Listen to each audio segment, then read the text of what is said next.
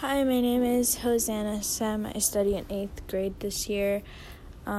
Today I will be talking about love perfected, or love out loud.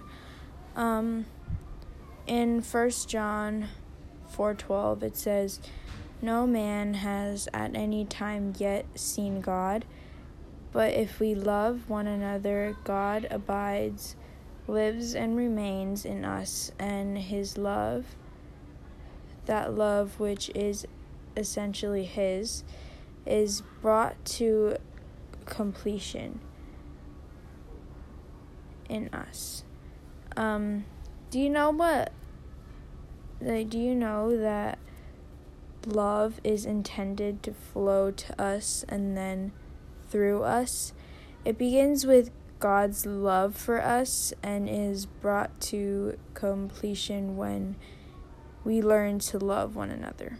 Being able to love is a process that I believe God has put in place, and it involves 4 steps. The first step is God gives his love to you.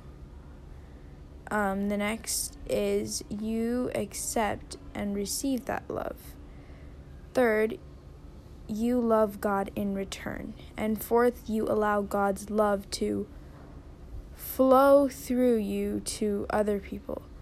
Without all 4 steps, love is incomplete.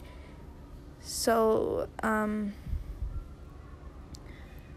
let's look at each one of them a bit more closely.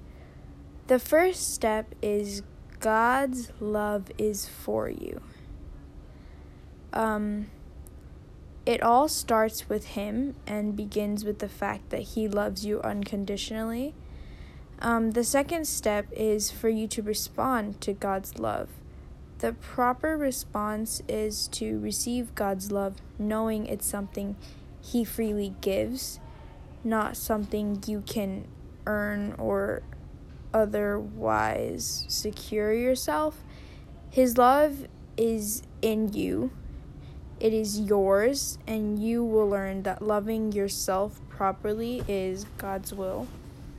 The third step is to give your love to God. This includes worshiping him, maybe worshiping him with your life, spending time in his presence, studying and honoring his word, praying, expressing gratitude to him. Of course, the ultimate way we show that we love him, according to God's word, is to obey him. In John 14:15, you can find a scripture about that. The fourth step in love being perfected in you is to let it flow through your life to the people around you. Throughout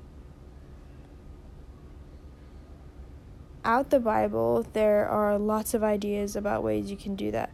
Plus, the Spirit of God will lead you and prompt you to do the things that will demonstrate the love to other people. Thank you for listening to my devotions. It was a bit longer than normal, but yeah. Bye.